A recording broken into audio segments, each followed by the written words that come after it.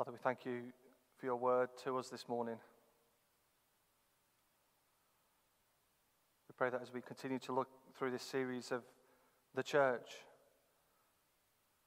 that as we look at these verses from Acts, that first church, that you'll remind us and show us once again what your church is to look like as we live out our faith and our trust in you as living stones.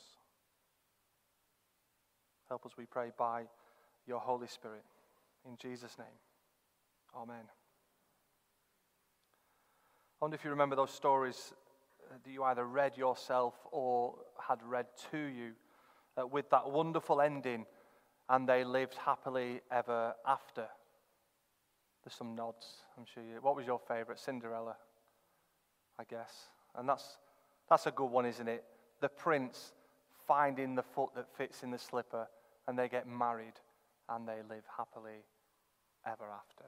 Although there's some versions where there's quite a gruesome ending in Cinderella, but let's not go down that path. But to most people, this idea of happily ever after is a fairy tale. It's not real life, it's just stories that are made up. There's no chance of anyone ever having that happily ever after. Well, last week we began our series thinking about the church, and we saw how in Matthew and in 1 Peter that the church is not a building, but it is rather a people who confess that Jesus is the Messiah, the Son of the living God. It's a people who have come to the living stone, Jesus, by faith, and are themselves living stones being built up into a spiritual house, a spiritual temple where God dwells. And it is those living stones, those who have come to Jesus by faith, we are told that they are the blessed ones. So in the Beatitudes, we're told who the blessed ones are, and it is those people. They are the blessed ones. They are the happy ones. They are the ones who will have a happily ever after with Jesus forever. And we read this morning in verse 46, they broke bread in their homes and ate together with glad and sincere hearts, praising God. This was a people who had found true joy and lasting happiness in Christ. In him, he is the source of true joy. So the idea of happily ever after isn't a fairy tale. It's made reality in Jesus. Earlier on in this chapter in Acts, Peter had been preaching. He'd been proclaiming the good news of Jesus. And at the end, we read how 3,000 were added to their number that day. 3,000. What a great day that must have been in the church as 3,000 bowed the knee to Jesus in repentance and faith. And we see that God is at work building his church as people come by faith to the living stone. And he does that as his word is proclaimed. The church is growing. This new community is being brought together and built up, bringing people from all different backgrounds and all different places together in Jesus. And so as this church is growing, as this new community grows and is brought together, there is unity. There is unity among the people. And so as this house is being built, what is it to look like? What are the characteristics of the church to be? And that's what we see partly this morning in Acts chapter 2. And the first thing that we see is they devoted themselves. They were devoted. The people of the church were devoted. They gave themselves wholeheartedly, occupying their time and their energy. They had a hunger to be with the people of God. When we love something, we give our time, don't we? We give our energy to whatever that is. We give our whole selves. And these people, as they've come to the living stone, Jesus, by faith, they give themselves wholeheartedly. And this is the first thing that they devoted themselves to. They devoted themselves to learning. This was a learning church. They devoted themselves to the apostles' teaching. John Stott in his commentary said, the Holy Spirit opened a school in Jerusalem that day. God wants his people to be learners. 1 Peter 2, verse 2, like newborn babies crave pure spiritual milk, so that by it you may grow into your salvation, now that you have tasted that the Lord is good. We as God's people are to have a hunger for spiritual milk. Just as a baby has a hunger and lets us know every time it screams and cries that it's hungry and wants feeding, we too are to have that same hunger and desire for spiritual milk, for God's word, for the teachings of the apostles. And what are those teachings of the apostles? It's what we've got here. The New Testament is the apostles' teaching. It's teaching about Christ, about who he is, about what he came to do, about how we're to live in response to him, how we're to be obedient in our lives. It speaks and teaches of what will happen when he returns. They were devoted to the apostles' teaching. There was a hunger for the word of God. And in his goodness, God has given us his word. We have the gift of his word bound together here. That's why at Trinity the word of God is central to all that we do. We should be devoted to it. Not just on a Sunday morning when we gather and we have it read and explained. We shouldn't just want to fill our heads with knowledge. We should have a desire to be in God's word, learning, not just for that knowledge, but so that we can live it out, so that we can know more of who Christ is, so that we can be obedient children of God. A church that's not devoted to God's word, to teaching the Bible, is a church that is sick. A place where the people are not fed, where God's people are not fed. And it'll be a place where unbelievers don't hear the gospel. A church not devoted to the apostles' teaching, to God's word, is a place where people will starve. And so we need to be devoted. Can we say that of ourselves? Is there a hunger within each of us for God's word? Is there that desire to spend time each and every day reading the words of Scripture? If we want to be a healthy church, and we should want to be a healthy church, we must be a people, a church that is devoted to the word of God. They were also devoted to each other. They devoted themselves to the apostles' teaching and to fellowship. That word fellowship has the meaning of partnership, of sharing together in something.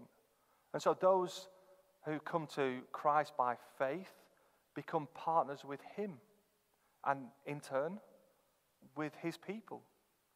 And so John says in John 1:3, we proclaim to you what we have seen and heard, so that you also may have fellowship with us. And our fellowship is with the Father and with his Son, Jesus Christ. And so as we have that fellowship with Christ, we have fellowship with God the Father, but we also have fellowship with one another. In him, we are joined together and we share life. We've been brought together as this new community. A.W. Tozer in his book writes, has it ever occurred to you that 100 pianos all tuned to the same fork are automatically tuned to each other? They are of one accord by being tuned not to each other, but to another standard to which each one must individually bow.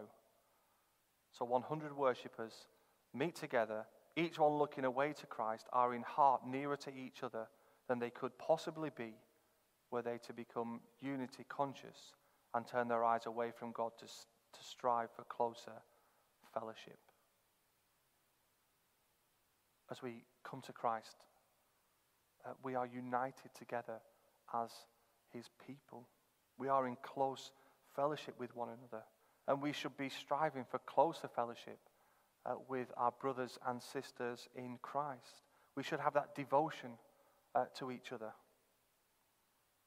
And as we thought about briefly last week, we should want to be together with our brothers and sisters in Christ. We should want to share life together beyond this hour or two on a Sunday morning. There's nothing in Scripture that says the Christian life is to be lived away from God's people.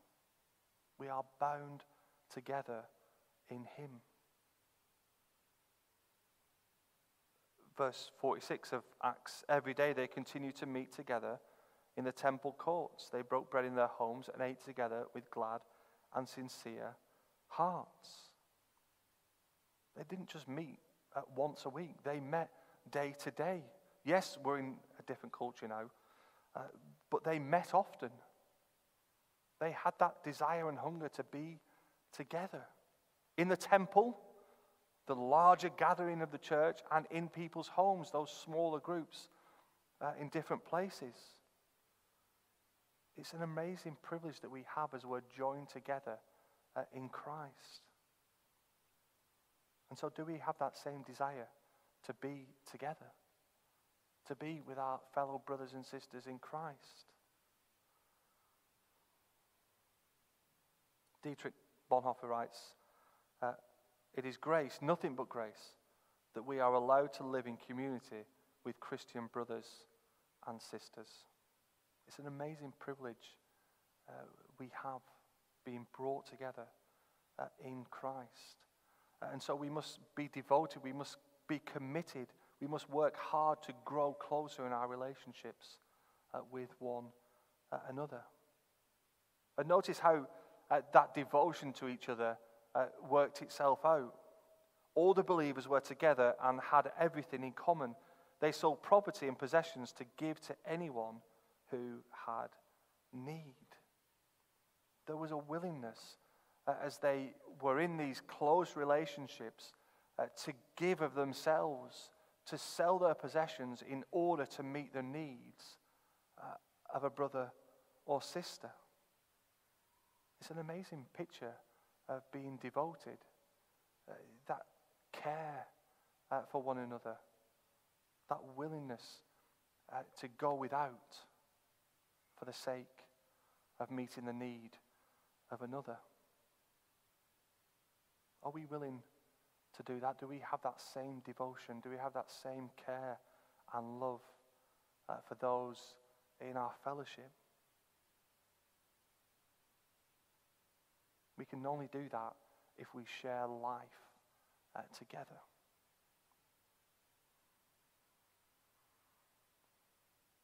They were also devoted to breaking bread. They devoted themselves to the apostles' teaching and to fellowship, to the breaking of bread. There's some debate and discussion as to what this means, and you'll see it footnoted in the Pew Bibles. Some say this was the communion meal. Some say this was a meal that they had as they met. I don't think they had the distinction that we have today. I think that as they met together and ate food together, they were reminded of what Christ had done for them. And they were filled with thankfulness. And wine and bread were part of Jewish meals anyway. And so it doesn't seem unreasonable to me that at the end of their meal, they would break bread and drink wine in remembrance and thankfulness for what Christ had done.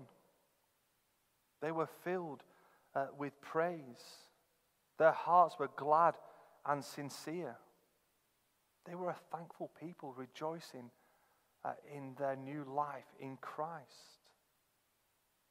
And so, in effect, as they were devoted to breaking bread, they were devoted to praise, devoted to giving thanks to God for his goodness, for all that he had done for them. And we know that we're never short of anything to praise and thank God for. We've shared two things this morning that we're so thankful to God for, but there are many other things that we can give him thanks and praise for each and every day. There's that modern hymn, my heart is filled with thankfulness to him who bore my pain, who plumbed the depths of my disgrace and gave me life again, who crushed my curse of sinfulness and clothed me in his light, and wrote his law of righteousness with power upon my heart.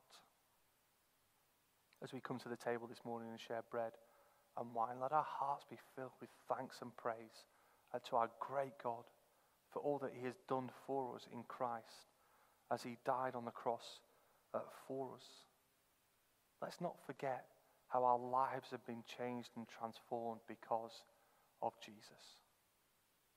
So let's be devoted as they were to praise and giving thanks. And finally, they were devoted to prayer.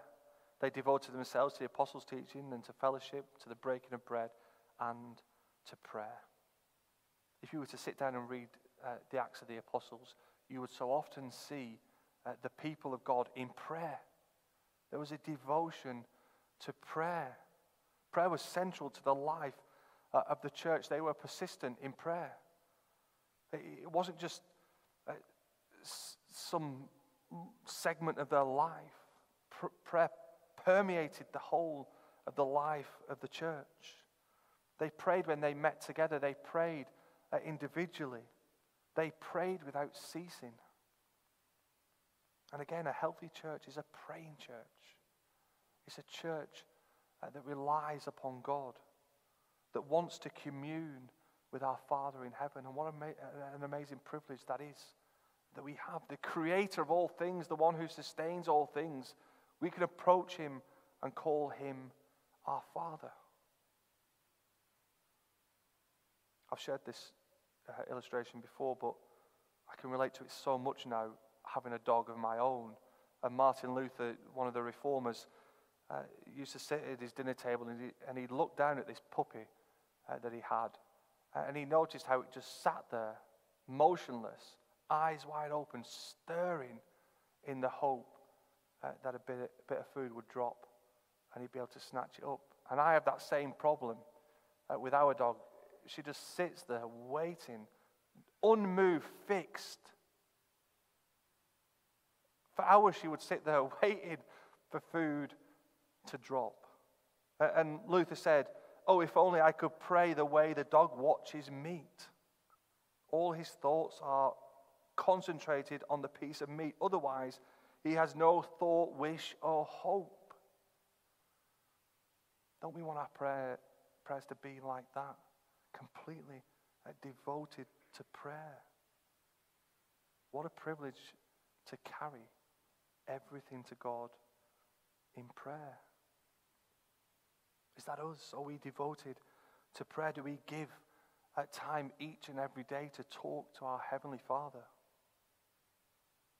Are we devoted to praying together with each other? Maybe after our service this morning, we can be challenged to ask somebody, what can I pray for you? Do you want to meet and pray at some point this week together?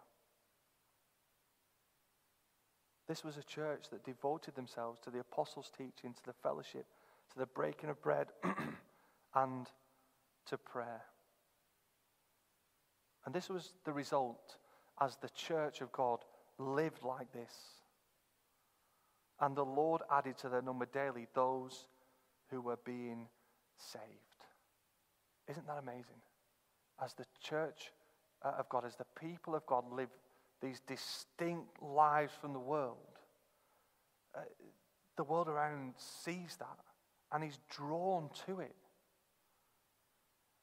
Living this way and being a witness in this way doesn't convert people. We still need to proclaim the gospel as Peter did and as the church did. But what an amazing witness it is as a church, as this church here in Accrington lives with these being devoted to these things that we've seen this morning. What an amazing witness that will be to the people of this town. How amazing for them to see that as we grow in our devotion to the apostles' teaching, to the fellowship to one another, to breaking of bread, to praising God, and to prayer.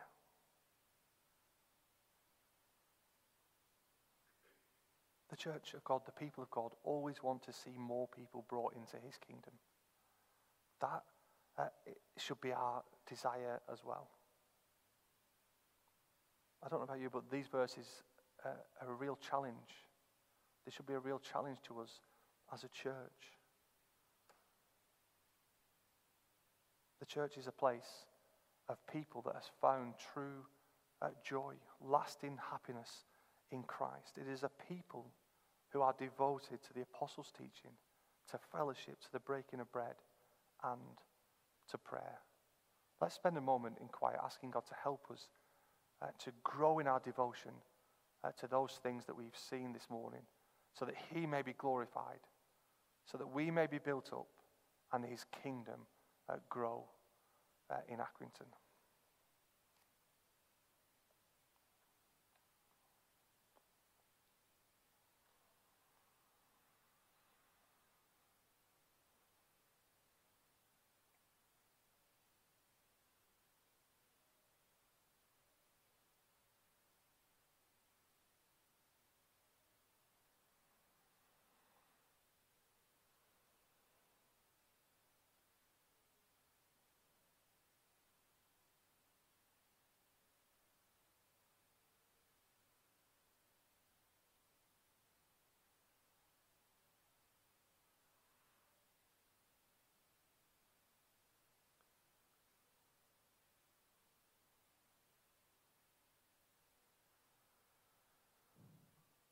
Father, we thank you that in Christ we are united together as your people.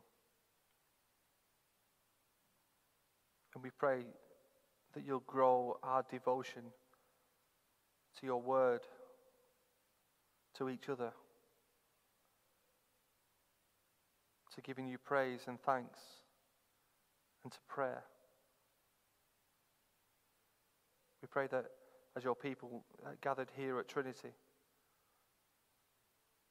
that we will be a good witness to those around us. That people will be drawn to you through us. That you will be glorified. And that more people will be added to your kingdom.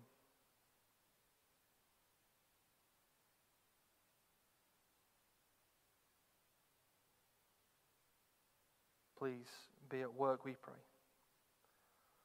Amen.